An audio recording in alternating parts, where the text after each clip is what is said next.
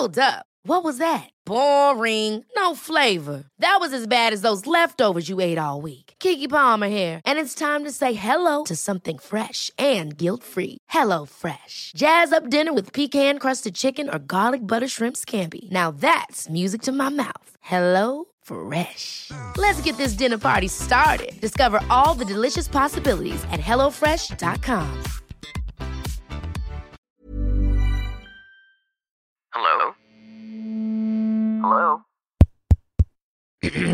Podcast Network Asia. You're listening to the Unique Life Podcast, and we are powered by Podcast Network Asia and Podmetrics.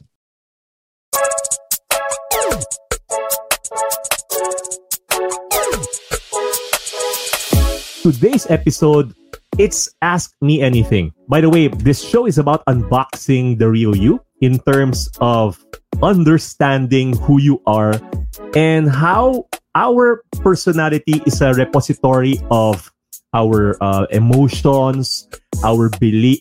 It's you see, there are personality tests out there, and I also actually have my own personality test in Unique.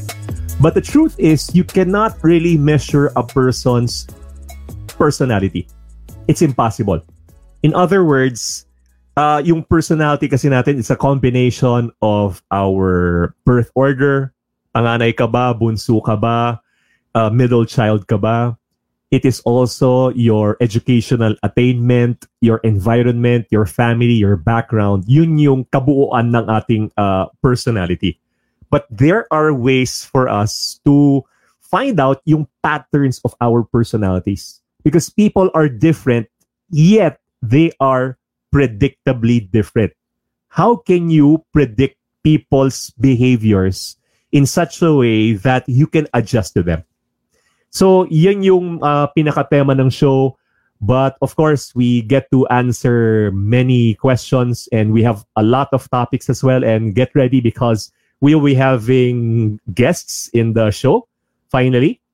And as I mentioned, this is an Ask Me Anything episode because we get a lot of questions in my in the Jason Lo page, and it's really impossible for me to answer all of them. That's why I took a few questions and we'll be answering them. But for those who are live today, meron din tayo. You can ask me some questions as long as I can answer them. Wag lang math. Okay? Ano naman, okay naman pala ako sa math. Iba na lang. Wag lang. Love life, pwede rin. Yan. So, again, this is a Ask Me Anything question. And you can ask me about, by the way, to give you more background about myself, I am a speaker, yes. I just came from a speaking engagement. Thank you, GrabPay, for having me, for the wonderful hospitality, the team. Sabi ko sa kanila kanina, alam mo, ang dami ko ng mga Zoom, whether I'm an attendant, whether I am an attendee or I'm the speaker. More than 200 or siguro close to 300, but never pa akong na-kick out. Kick out ba naman ako? Siguro akala nila I was an imposter. Yung nag-handle nung attendees, hindi nakita yung, hindi alam yung pangalan ko. Kick out ako. Tapos they were wondering, sir, are you? Sabi ko, I was there an hour ago. Yes, I'm a speaker, but I have been I'm an entrepreneur and I have done quite a number of businesses already. God's grace, binibilang ko yung mga businesses na umabot na siya ng around 15 businesses. But most are very small businesses. Very small businesses. There are a few that became quite bigger.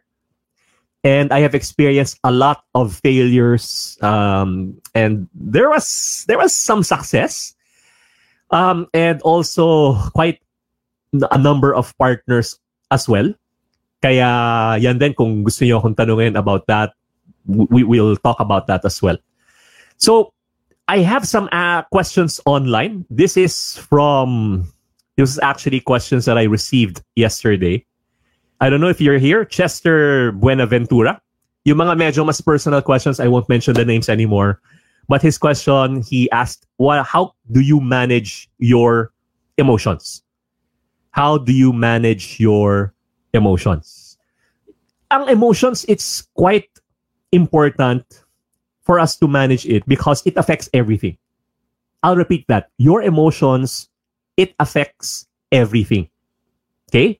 From your productivity, from the way you communicate, from the way you handle money. In fact, if you cannot handle your emotions, you won't be able to handle money. If you can't handle your emotions, you won't be able to manage. If you don't manage your emotions, you won't be able to manage money. So the way for you to manage your emotions is I'm actually a certified EQ coach also from Genos, Emotional Intelligence, Emotional Quotient. And the starting point for managing your emotions is really awareness. Na-aware tayo kung ano yung nararamdaman natin. Kasi marami sa atin, yung emotions natin, we don't know what we are feeling. Kaya may mga tao na obese sila, and ito yung isang advice na binibigay sila sa kanila. Kasi minsan, hindi nila alam na busog na sila, kain pa sila ng kain. Or minsan, nauuhaw sila, pero akala nila gutom sila. But if you find a way to actually know what you are feeling, give it a name. Let's say, galit ka. Alamin mo ano yung emotion na yon. Bakit ka galit? Ayun pala, hindi ka pala talaga galit. Ang nangyayari pala dun sa emotions na yan, it's because, yung experience mo in the past, it influenced your emotion right now. So akala mo galit ka, ayun pala baka naawa ka. Or baka ang nangyayari yung meron kang hurt me pain ka, meron kang unforgiveness. Or meron kang insecurity, you have to call it out. Bakit ba pag tumitingin ako, nagsiscroll ako online, nakakaramdam ako ng inggit? Diba? So, that's jealousy. And that's the emotion that you are feeling. And yet, hindi pala jealousy yung root ng emotions mo. It's actually insecurity. So, minsan palalim siya ng palalim. Akala mo yun yung emotion na yun. Hindi pala. So, the first step is naming that emotion. What is it that you are feeling? So, yun yung una, no? Yung awareness natin. Okay? And now that you are aware, now you manage your emotions by understanding what you are feeling. And you are not your emotions. Okay? I'll repeat that. You are not your emotions. Kung feeling mo naiinggit ka online, hindi ka inggitero, yun lang yung nararamdaman mo na emotions. Now, how do you manage that? Okay? If you are depressed, you are not depressed. Hindi ikaw, you are not depression. You are feeling that way. Now, why are you feeling that way? You ask your question. You ask yourself that question. Okay? So, yun yung kailangan natin na first step. Alamin mo muna siya bago mo siya mamamanage. I have several questions here, and someone asked me, alam nyo, there are people who ask me mga questions na medyo talagang seryoso. There are even people who ask questions na mga magpapakamatay na yung who would commit suicide and who really needs help. May mga questions na OFW, gusto na umuwi, hindi sila makauwi. Ano ba yung gagawin nila? Meron din mga questions na it's really heartbreaking because there are times na wala talagang solution sa problema nila. They have to really go through it. Kaya may mga questions tayo siguro na may tatanong kayo na sometimes hindi mo talaga kailangan ng sagot. Kailangan mo lang ng someone who would listen to you. I experienced that when I lost my business. Alam ko naman na hindi ako matutulungan ng mga nilalapitan ko for advice. But the mere fact that they are listening to me, malaking bagay yun sa akin. Sabi niya dito, this question, kailan po kaya ako magiging debt-free? I'm tired na, sir. Pagod na daw siya. Ang pagiging debt-free kasi nagsa-start yan with, again, yung perspective natin. Okay? Kasi yung utang, it's just a symptom of a bigger, deeper problem. Symptom lang siya. Hindi siya talaga yung pinaka-problema natin. So kung may utang kayo ngayon, ang question, ba't kayo nagka-utang? Ano yung reason bakit kayo nagka-utang? And admittedly so, no, there are times na, and this question is gonna be very interesting, this next one. Kasi hindi sila burgis, hindi sila magastos. They are faithful, they're managing their money well, and yet nagkakautang sila. Okay? So may mga times na kasalanan mo, may mga times na circumstances talaga, but most of the time, kasalanan mo kaya ka nagkautang. Kasalanan mo. So ano yung symptom yan? Pero ano ba yung pinaka-root yan? Ano ba yung pinaka-ugat? Nagkautang ka ba kasi bumili ka ng mga gamit, stuff that you can't really afford, but you want it? For example, if you are in sales, hindi pa dumadating yung commission, pero iniisip mo na kung ano yung mga bibilin mo, binibilang mo na kaagad. So what is that? What is the root of that? Or is the root, kumbaga, trying to get approval from others? Okay? Kaya nalilibre ka kahit hindi mo naman afford, or you give money to people, but you can't really afford to give that amount, pero mali din yung reason mo why you're giving it. I have a friend who's a pastor, and since we're close, he's very generous. Very generous. Bigay siya ng bigay. Pero nararamdaman ko, kasi he's also well off yung family niya. Nararamdaman ko na yung motive niya iba. Kasi nga, close kami Kinausap ko siya ngayon. Sabi ko, bro, alam ko you're generous and keep it up. But are you giving because you want to help others, or are you giving because you feel good about it? Is it for your ego? Tahimik siya, napaisip siya ng gano'n. Tapos, after a month, biglang binanggit yung pangalan ko. By the way, my friend Jason, he shared something that's important, and I have to confess that, yes, I am generous, but I'm doing it because of I want people's approval. I want people to notice me. I want people's attention. And mali yung reason bakit ako nagbibigay. So, yung mga ganong aspects na kailangan natin maintindihan about ourselves. Okay? Yung debt natin, ano ba yung reason? Alamin mo. And once you find out ano yung pinaka-root niyan, dun mo palang masasolve yung problem. Kasi kung tinitignan lang natin, paano natin mababayaran yung utang natin, paano natin masasolve, you won't be able to solve it. Kasi you're always treating the symptom Band-aid lang siya. Hindi talaga yung root of the matter. This one is, I'll just keep her anonymous, no? Sabi niya, "Hi, Sir Jason. I read your book, Determined. And we are following your principles po there. We are really determined to attack our debts. But we are in a situation wherein we are paying debts, yet we are also supporting the fam of my husband. Let me share with you, sir, our story. Yan. We have incurred a huge debt by allowing my mother-in-law to swipe for her travel agency business but was not able to pay us." Haba din ito, sir, nung story niya. Oo nga, mukha nga mahaba. Pero unahin ko muna to, yung mother-in-law, in-swipe yung card niya para pang-finance ng travel agency business. Now, the mother-in-law cannot pay for it. Okay? Listen, huwag na huwag kayong maggagaranti ng utang ng ibang tao. Okay? Huwag na huwag kayong maggagaranti ng utang ng ibang tao. Ibig sabihin ng guarantee, for example, you have a friend, sabi sa'yo, "Oy, kasi meron akong itatayong negosyo. Pwede ba akong umutang sa'yo?" Wala akong wala akong ganong kalaking pera, kailangan mo ng 200,000. O sige, ganito na lang. Di ba meron kang credit line sa bangko? pwede bang endorse mo ko? Or meron kang kaibigan na nagpapautang, di ba? Pwede bang endorse mo ko? Ikaw yung guarantor ko. Kasi kaibigan mo naman siya.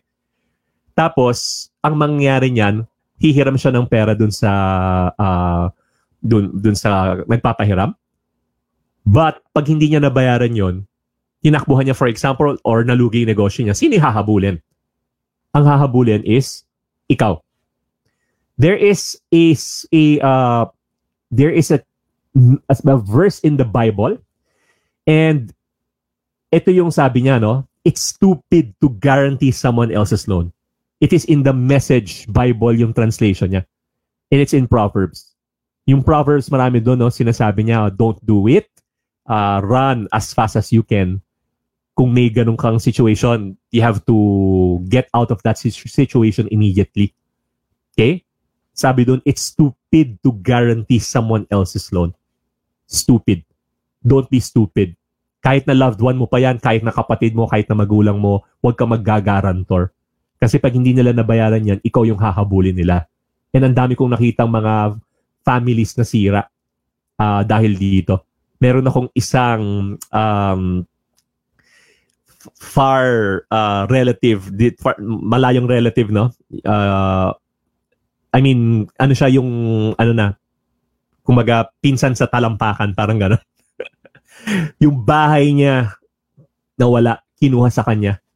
Dahil nag-guarantor siya sa kapatid niya. Nightmare stories like that. Okay? So, una-una, yun ang naging problema. Never do that.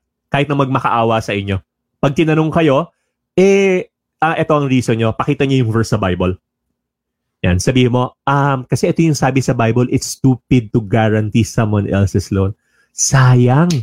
Gusto ko sana kaya lang naniniwala kasi ako sa Bible May takot ako sa Diyos, kaya pasensya na. Ayan, may intindihan nila kayo. So, tuloy ko ang story niya. So, we were the one paying for it. Sila nagbabayad, We have forgiven her and paying the price of our mistake. Aba, forgiveness, Okay? Kaya lang, sila pa rin ang nagbayad. Isipin mo, no? One mistake can really change your financial future. Okay? Imagine mo pag hindi nangyari sa kanila yon, they were set back by years just because of this decision. Years. But now, my father-in-law, who was bedridden for almost 2 years, now due to stroke, heart enlargement, is in need of his maintenance, caregiver. Kailangan nila ng 30,000 a month.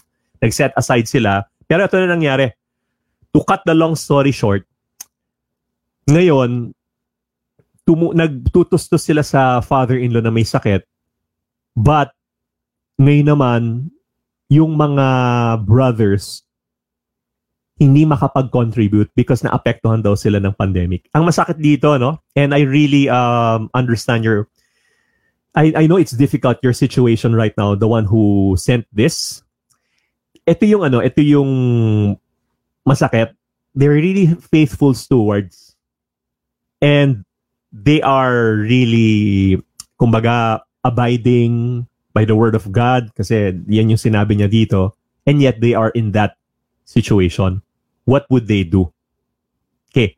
Ito, una, lalo na sa mga dito, sa mga millennials. Okay? Remember, well, hindi lang pala sa mga millennials. This advice applies to everyone. Kaya naghihirap tayong mga Pinoy kasi we have this culture, the sandwich generation. Okay? The sandwich generation. Ang nangyayari, mag-asawa, okay? Kailangan sumuport si husband sa pamilya niya. Si wife kailangan sumuport sa pamilya niya. So ngayon, mag-asawa sila, ilan na ang kanilang sinusuportahan? Meron silang 3 anak, for example. Hindi 2 pamilya, 3 pamilya. Ngayon, nagtataka ka kung bakit hindi tayo makaahon na ahon. Kasi you're doing that. You're supporting all of them, including your family. So what do you do in that situation? Ang gagawin nyo, you have to take your stand. And this is a difficult conversation, but you have to do it. You have to talk to your parents. Pasensya na. mahal namin kayo, pero ito kasi yung sitwasyon namin, may pamilya na kami ngayon. Magbibigay pa rin kami sa inyo, kaya lang, hindi na siya obligation. Okay? Kung magkano yung extra, that is what we are going to give you. Kasi ang nangyayari, nahihirapan po kami. Pero huwag kayong mag-alala, nandito pa rin kami, we'll support you, kung ano po yung kaya namin. Okay? Kaya ang mga mayayaman tsaka middle class, ang mga anak nila, usually, marami na yung 3. Okay? Madalang yung 5. Usually is 2. Pero ang mga mahihirap, sobrang daming anak. Minsan umaabot ng 8, more than 10. Kasi ang tingin nila sa mga anak nila, investment. Okay? Ngayon, meron akong 10 anak, magbibigay sa akin ng magkano per month, pwede na ako mag-retire. Mayayaman siya middle class, ang iniisip nila, ano yung pwede kong iiwan sa mga anak ko. Ibang mindset. Now, if you continue with that, when you get older, may mga anak kayo, ganun din yung gagawin nyo sa mga anak nyo. At mahihirapan sila. Kasi you didn't prepare for your future. You didn't prepare for your future. Okay? Yan. Kaya, as early as now, if you are in that situation, I know it's gonna be very difficult. Baka may persecution pa. Baka hindi ka pansinin. Alam mo yon, minsan, di ba, nagbibigay?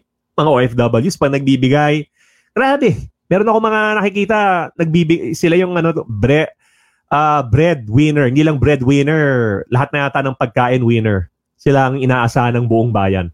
Tapos pag hindi sila nagbigay, sila pa yung masama. Diba? Galit pa sa kanila pag hindi sila nagbigay. Ano ba yon? So, maaga pa lang, ayusin nyo na yan. Okay? Now, with her situation, it's more tricky, no? Dahil nga dun sa father-in-law, may sakit, ang hirap. Both income ng husband saka ng wife, kino-combine na nila, kulang pa din. And it's really having that difficult conversation with the other siblings. Alam nyo, mahirap tinamaan kayo ng pandemic, pero kami din tinamaan kami ng pandemic. We have to talk about this. Paano ba natin hahatiin yung problem, yung mga expenses and everything? Kasi minsan ang nangyayari, sinasabi lang nila pero hindi nyo napag-uusapan eh. Pero pag napag-usapan nyo pala, meron pa pala. Kaya naman pala nilang tumulong. Diba? I mean, kaya naman tumulong yan kahit na magkano yung amount. Sabihin na natin, 500 pesos. Hindi ba nila kayang tumulong ng 500 pesos? And once na tumutulong na sila paunti-unti, then nakikita nila na responsibility rin nila na tumulong. Kasi kung hindi ang nangyayari, lahat ng burden nasa iyo eh. So, yun ang nagiging challenge. And for that, there's no other way but for you to look for additional income. Kung nag-work kayo, kailangan nyo maghanap ng side business para masustentuhan. Kasi kung hindi nyo magagawa yon. But you have to talk to the siblings. Dahil kung hindi, aasa lang sila ng ganon, lagi na lang kayo yung lahat ng burden sa inyo mapupunta until hindi nyo na kaya yung burden because it's too much. Huwag nyo isanla yung future nyo because of other people who won't take responsibility for the problem. Kasi responsibility rin nila yan eh. Responsibility rin nila. Sa totoo lang, ang hirap talaga sagutin ng question, but the solution really is to look for additional income and to humble yourself to find people who can also help you in the process. Kasi kung hindi, baka mabaon kayo sa utang. Are these helping, guys? Ayan, agree. Marami mga nag-agree dito. Okay, hold on. Before we head on to the rest of the episode, I'm sure some of you are wondering how we collab with brands here in the Unique Life podcast. And with that, we use Podmetrics. So if you have a podcast, sign up at podmetrics.co and use the code UNIQUE. That's one word, all caps. In that way, you can help support the show as well. Let me repeat that. YOUNIQUE, one word, all caps. And if ever you're an advertiser who wants to collab with the Unique Life podcast, head on over to advertiser.podmetrics.co and fill up the form. Again, that's Podmetrics, the easiest way to monetize your podcast.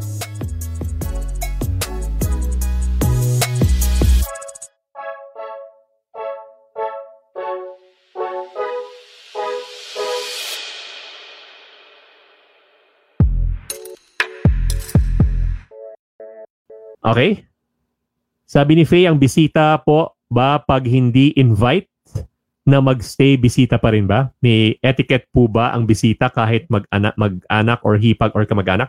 Are you talking about mga tao na kasama nyo sa bahay na hindi na welcome? Kasi sa Pilipinas, ano rin natin yun, kultura, no? Kahit na kaya ng to be on their own, they still live with their parents para makatipid. Or, ano siya eh, you know, if you are single here, one of the best decisions that I ever made is bumukod ako sa family namin when I was still single. I was around 23 that time and I can still stay sa house namin. Tapos pinipilit pa ako ng magulang ko to stay. Sabi ko, I want to be independent. Kaya nag-rent ako ng condo. I was there on my own. And because of that, yung nag-asawa ko, mas handa ako. Kasi nangyari, I was living on my own eh. May separation anxiety kasi minsan pag nag-asawa tayo and we get separated from our parents. So what tend to happen is yung adjustment period mo mas tumatagal ng konti. Pero pag ikaw bumukod ka na, yung adjustment period natin mas mabilis.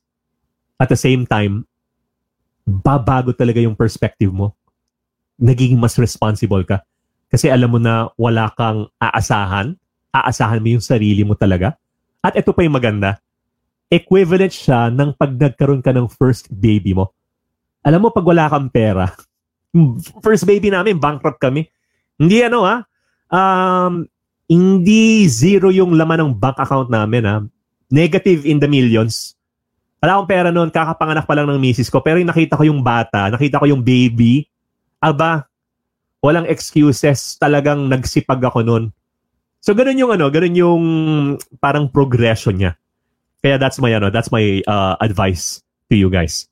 Dun sa nagtanong kay Faye, talk to the person. If you really have to, masakit man sabihin, no? You have to tell them they have to leave your home. Okay? Talk to the person. Kung feeling yung pabigat na, bahay niyo yun eh. Pero give them time as well. Huwag nyo naman biglang, bukas umalis ka na dito. Bigyan mo ng time na I will give you 24 hours. Ganun din. Bigyan nyo ng mga 1 month or 2 months. Okay? Or kung kailangan longer, basta merong plano that they will leave. Kasi kung hindi, mahirap eh. Tsaka kung married kayo, yung principle ng leave and cleave. Napaka-importante din yan, yung leave and cleave. It's a spiritual principle. Hey, Jason!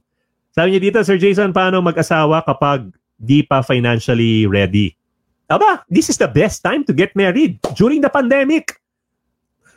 Mababawasan ang gastos nyo ng 90%. Nag-post ako about that. Tapos ang daming mga nag-like, nag-comment. Hindi ko alam. Meron pala talagang pinalo nila yung advice na magpakasal ng pandemic. Tapos, this guy is a friend. Kinuha niya akong ninong. Tapos sabi niya, alam mo ninong, diyan ko nakuha yung advice sa'yo. Magpakasal na ngayon habang pandemic pa. Tapos sabi ko, malaki ba natipid nyo? Naku, ubod ng laki. But, sa financially,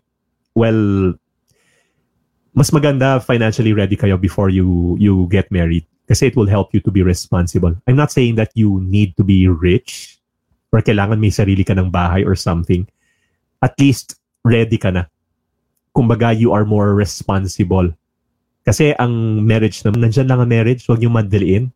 Huwag kayong magmadali. Kasi pag nagpakasal na kayo, you will be together for the rest of your lives.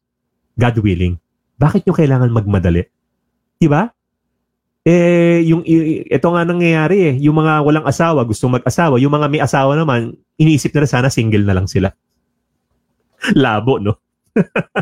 Sabi ni John, kung nagkaroon po kayo ng agreement verbally regarding investment in your friend's lending business and you have emergency situation at need mo withdraw yung investment nyo po, pero di agad mabibigay at ano pwedeng gawin. You have to understand nag-invest ka kasi. Yun ang kumbaga agreement nyo.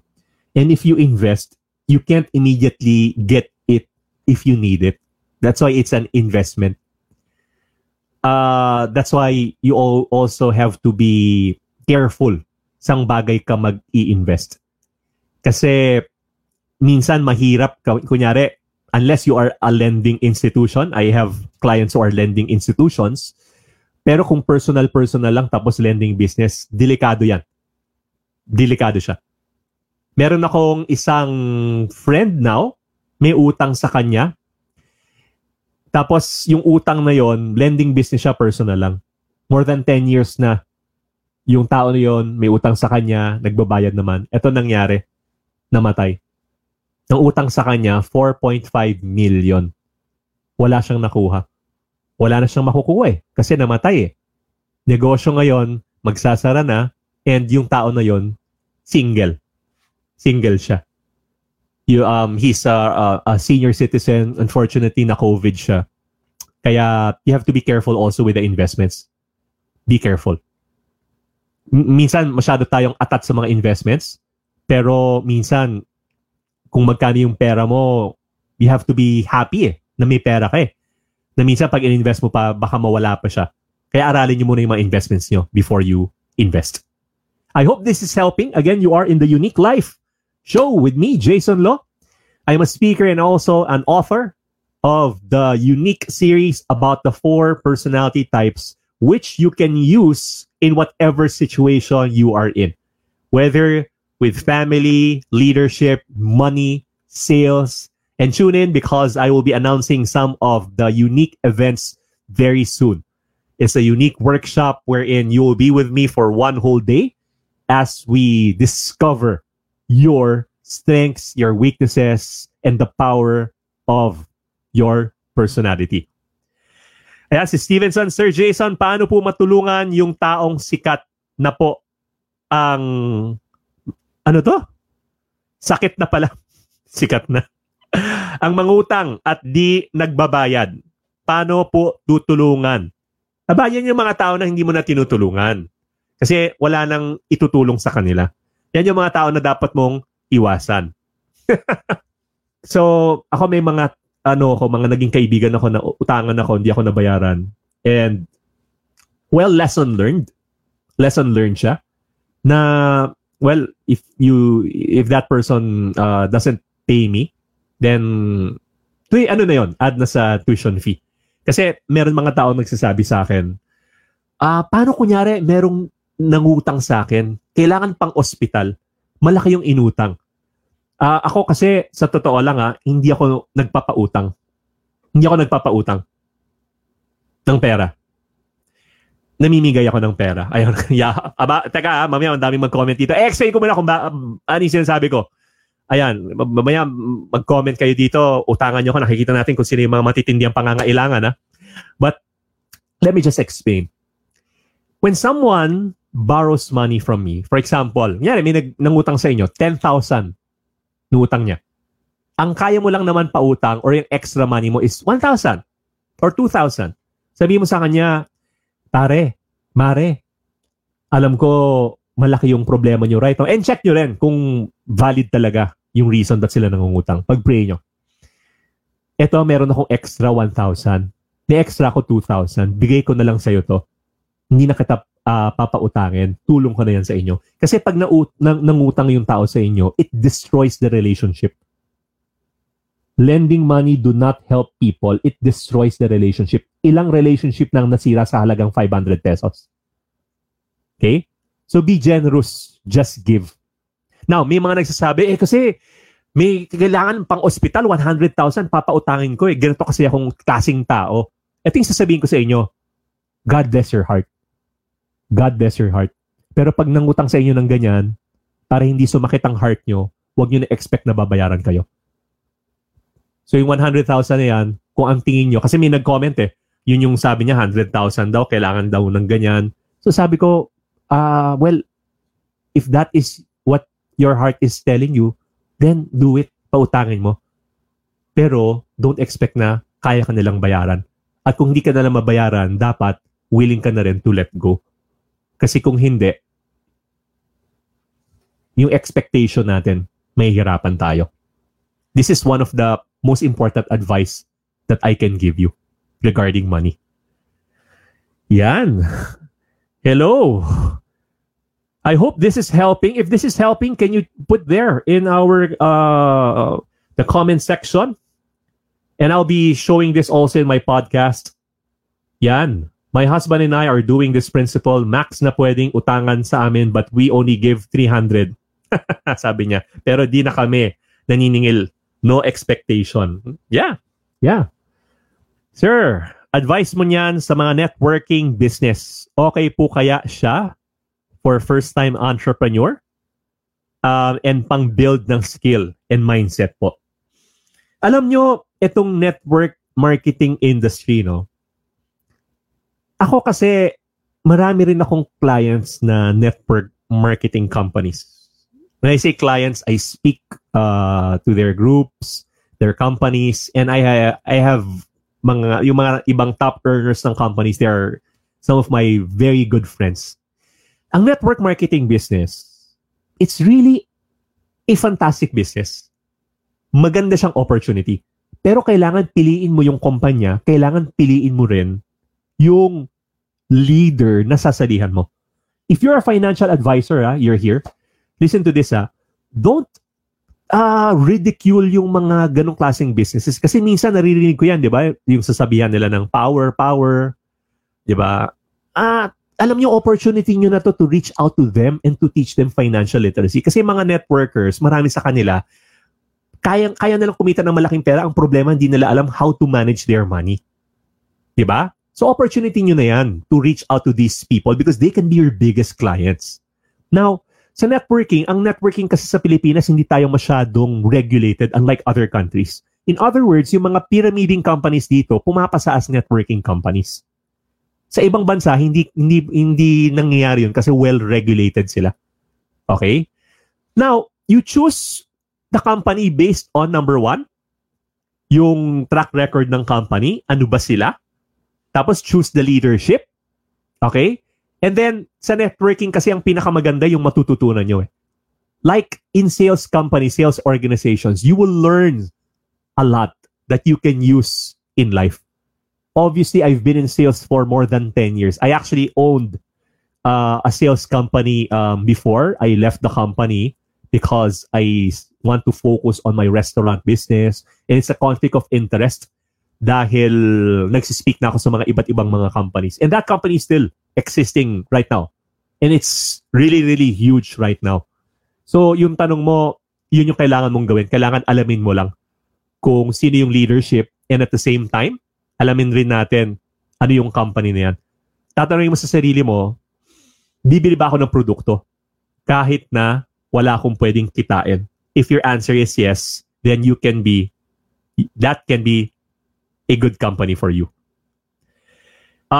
Sai was asking, what advice can you give to someone who don't believe in marriage na because of his past relationship? Well, sa akin, simple lang. Kung di ka papakasalan, then, cut the relationship. It's useless. And sa akin, I actually have this guy is with me sa namin, yung Bible study group namin. For the longest time, for years, mag-live-in sila ng kanyang girlfriend. Tapos, hindi ko naman siya sinasabihan, pero sinasabi ko lang, mahirap ma-bless ni God kung ganyan ang relationship nyo. So, after mga 2 years ng ganon, finally, nagpakasal sila.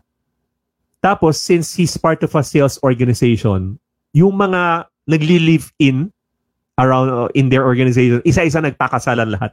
So, nagkaroon ng chain, parang halo effect. Nag-chain reaction. Si God kasi, ganito, si God gusto niya tayong i-bless. Be-bless niya tayo.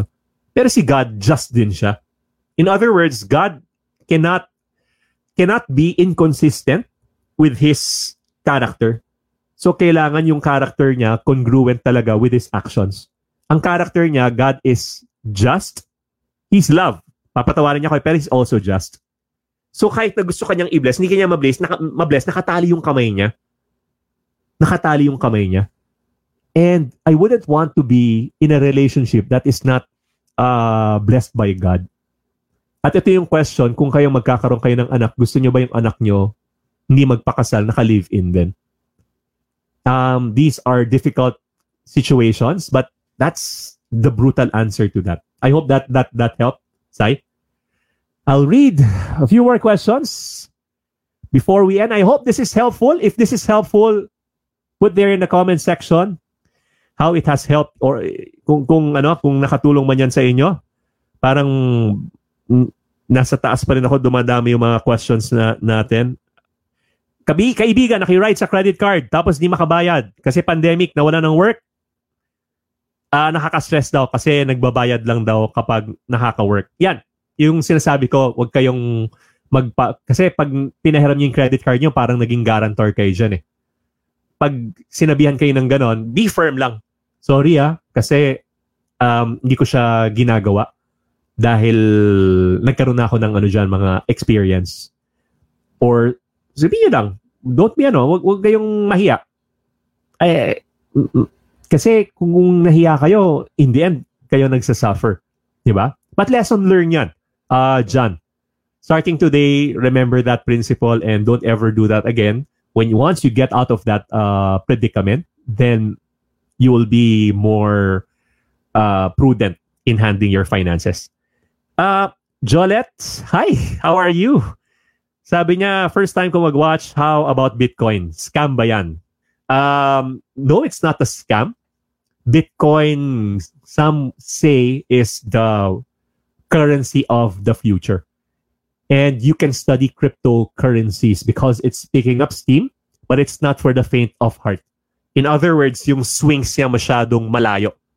Masyadong, kumbaga, bigla siyang tataas, bigla siyang babagsak na lang out of nowhere. So you have to be ready with that. But again, when you invest, you have to believe in the investment that you are investing in. So kahit na tumaas yan or bumaba, alam mo yung investment mo and invest for the long term. Hindi ka naman trader eh. Hindi mo naman timingan. So kailangan aralin mo lang yung fundamentals ng investment. So with Bitcoin, ngayon yung mga institutions right now in the States, educational institutions, huge companies are investing in Bitcoin because they can see that it is a good alternative. Just to give you an idea, yung money kasi natin, ang bilis na mag-print ng money ngayon, kaya nawawala na ng value yung money. Sa States alone, since the pandemic happened, yung dollars na pinrint nila, 30% of the money printed right now, okay, the existing printed money sa States, 30% of that was printed just last year. Before, it was backed up by gold. Dati kasi, pag nagpiprint ng pera yung mga government, ang nangyayari, may gold sila na nakatabi, na hindi sila magpiprint ng mas malaki dun sa amount ng gold that they have. But since that changed, okay, and I won't get into the details, but yung nag-change yun, ayun na, they have more freedom. However, ang nangyayari, nagkakaroon ng problema with the value of the money. Okay? So, nandyan yung inflation, nandyan din yung deflation dahil sa sobrang daming piniprint, nawawalan ng value yung pera. Nangyari to in Africa. Para ka bumili ng ballpen, it's worth around more than 1 trillion of their money. Parang ganun, or basta ganun ka-crazy na pagbibili lang sila ng ballpen or something, isang kaban ng pera yung dala-dala nila dahil sa sobrang daming pinrint ng government. Ayun na. Okay, ang gulo ko, tinatanong Bitcoin. Bakit Bitcoin? Kasi yung Bitcoin, regulated siya na, kumaga parang yung gold na nakatabi, they actually, it's regulated kung hanggang gaano kadami lang yung Bitcoin na may issue. Okay? That's why, for some, they see it as a new alternative to protect their wealth, to protect their assets. Lalo na yung mga mararaming pera na hindi na nila alam kung ano yung gagawin nila sa pera. For example, yung mga organizations and companies that have excess money. Ang gabi yung pinag-uusapan natin ngayon, napunta ngayon sa Bitcoin. Advice po sa Bitcoin, cryptocurrency. Aralin nyo yung cryptocurrencies. There are more than 1,000 cryptocurrencies, so you have to study them. Ano bang klaseng cryptocurrency to? Some feel na yung value ng cryptocurrency, no, it's really speculative, wala siyang value. But for others who can see that this is actually the currency of the future, there's a lot of, kumbaga, potential. Hindi lang yun, ginagamit na siya ngayon, even in transferring money, a lot faster. Ang cryptocurrency kasi, iba-iba siya eh. Aralin nyo kung ano yung function niya. Pero ang pinakasikat ng Bitcoin, kumbaga ang Bitcoin para siyang dollars ng world currency. Okay? And if you ask me if I invest in Bitcoin, yes, I do. But it's only excess money. Pauline, what advice can you give about franchising and distributorship? Again, kung franchising and distributorship, the best advice would be to ask other franchisees of the company how they are doing. Doon lalabas talaga if the franchise is really good, or hinahype lang kayo, or yung franchise is making money, then the relationship of the franchise to the franchisees. Okay? And yung kasi gagawin mo, kausap mo yung owner, they will show you ano yung mga numbers, maganda yung franchise, and then you ask them, is it okay for me to get the numbers of your franchisees? Para I can ask them also advice. I can also ask them about your franchise. Would that be okay? If hindi nila binigay, may question mark na. Pag binigay nila sa inyo, then dun yung makikita kung okay siya or hindi. And treat a franchise business like a business na kailangan mo siyang pag-aralan. Maganda sa franchise, may sistema. May sistema na. Okay? Kaya lang, you are paying for that system. Mas mahal siya, in a sense. So, if you are someone who needs guidance, who's not that adventurous, then the franchise system may be for you. But if you're someone who wants to experiment, to create your own brand or something, then maybe you can start your own business, your own brand. Kumbaga, yung Mr. Softy na ice cream. Remember that? Yung mga meron sa mall? Kung gusto mong mag-franchise, you can go to companies like them, may system na. Or if you want to put up your own, then makikita mo yung process, how to register, how to do this, how to do that. You check kung ano yung sa inyo. But remember, ang franchise kasi para kang nag-asawa din dyan, parang business yan eh. Yung business, it's like a marriage. It's easy to get in, but it's hard to get out. Okay? How to order my books online? Josh? Well, you can, I'll share the link here, but I'm on Shopee. You can check out my books there. I have 4 books. Unique Youth, Uniquely in Love. Those 3 books, they're about the 4 personality types and how our personality can help us shape can help us become successful. And where it relates to youth, yung isa naman sa leadership, yung isa naman it's the general one. And then another book entitled Determined, Take Control of Your Finances in Your Life. I shared there about my debt story. By the way, guys, watch out for the workshops that I'm sharing here. You know, one of the best things that you can do is to invest in yourself.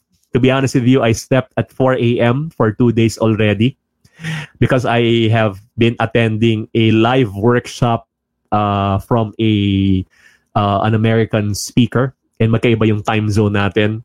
Until now, I still invest in programs, in seminars, in books. I love reading books because you cannot give what you do not have. And with that, I guess I have answered most of the questions that you have. Again, thank you so much for this episode of the Unique Life Show. If you are here, by the way, please, and I'm trying to build more followers on this, no? If you are listening to podcasts, right after this episode, please follow me on my podcast, The Unique Life. You will have a lot of episodes here, both me and with some guests.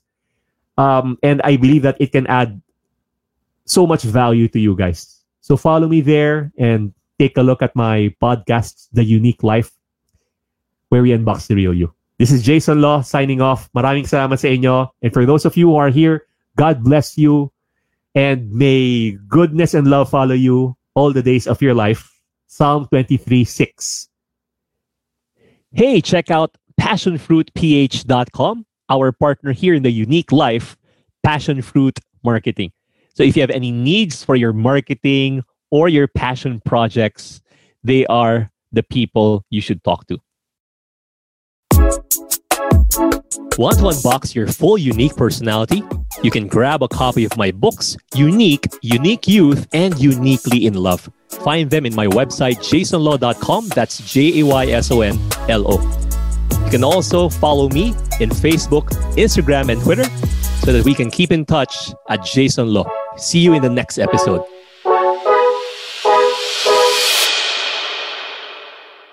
The views and opinions expressed by the podcast creators, hosts, and guests do not necessarily reflect the official policy and position of Podcast Network Asia. Any content provided by the people on the podcast are of their own opinion and are not intended to malign any religion, ethnic group, club, organization, company, individual, or anyone or anything.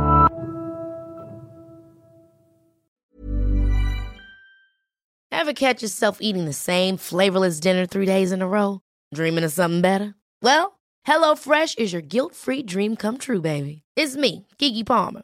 Let's wake up those taste buds with hot, juicy pecan-crusted chicken or garlic butter shrimp scampi. Hello Fresh. Stop dreaming of all the delicious possibilities and dig in at HelloFresh.com. Let's get this dinner party started.